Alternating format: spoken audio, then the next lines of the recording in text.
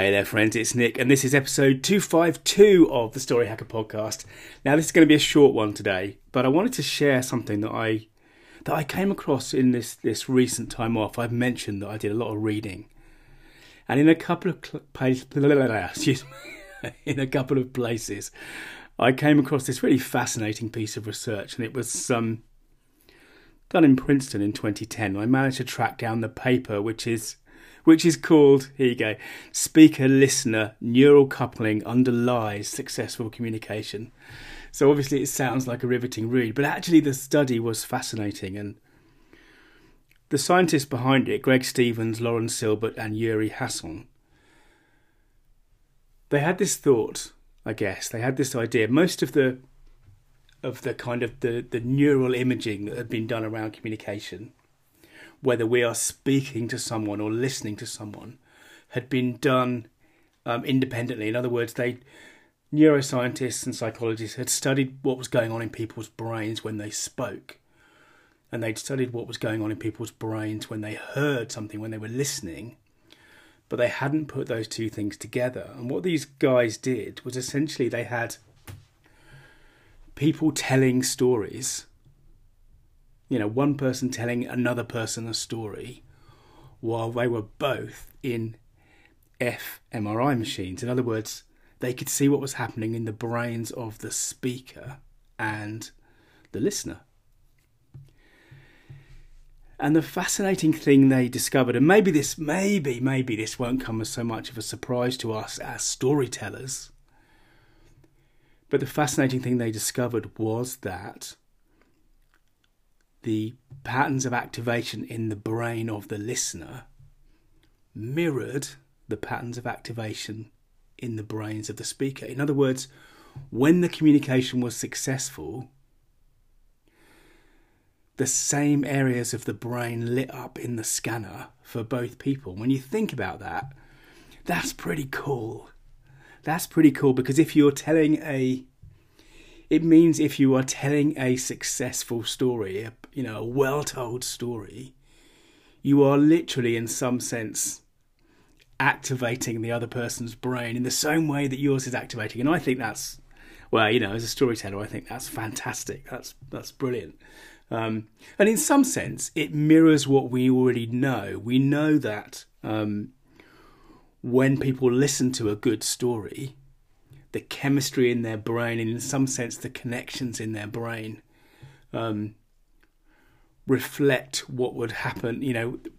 They reflect the experiences of the protagonist of the story. So this is why when you're watching a horror movie or something, in some sense your body is going through some of the kind of the biochemical changes that would happen if you were really in that situation. Your heart is beating faster. We know that these things happen. So perhaps in some sense, the fact that the brains literally mirror each other is not so surprising. But having the proof, and in this paper, which you can find if you Google for it, you can literally see the photographs from the brain scanner. And what's interesting, of course, is it's not immediate, of course, but it is, there is a slight delay. So in other words, there is a processing delay, really, I guess, while the listener is processing the information they're getting, and then the brain activates. But that's not all. That's not all. One of the other things that they saw was that, well, first of all, they controlled. Obviously, these proper scientists, so they were controlling for other things. So, for example, they had the story translated into Russian in one instance, and they had someone speaking the Russian to another person who obviously didn't understand Russian, just to see whether it was just a coincidence that the processing of the sounds of the language were causing these things. And of course they weren't. But the other thing that they found that was really interesting, I think, is that one of the things that happens in the listener's brain is that the story also starts to activate parts of the cortex which are to do with predicting. One of the things I've talked a lot about on this podcast and in my work is how, essentially all of the people around us, including ourselves, we're story making machines, you know, and all the time we are essentially running, you know, when we're making decisions or taking actions or whatever, we're essentially creating stories, creating scenarios in our head, and sort of testing out the results of these actions or the words we might be about to say or whatever it is, and you know, making our decisions based on that kind of feedback. And in this research, you can see again in the images of the fMRI scanners, you can see parts of the listeners' brains lighting up that are about prediction.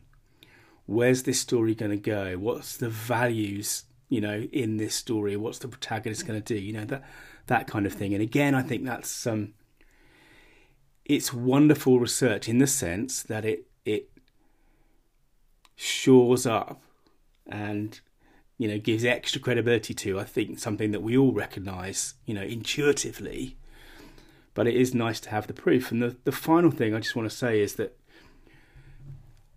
the overall conclusion of the scientists was also really interesting, because it said, in a sense, the level of brain coupling, the level of synchronicity was also a really good predictor of the quality of the communication. Which, if you think about it, makes, you know, it makes so much sense. It makes so much sense because when we tell a good story, we bring people with us. Yeah, we've talked about this before. We bring people with us.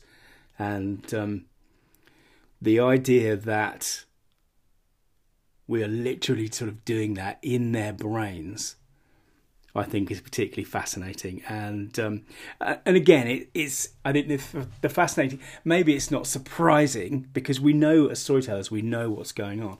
But I do think, you know, Stephen King has a wonderful line where in his book on writing, which I totally recommend if you're interested in telling stories at all. It's a great book. And he says, of course, that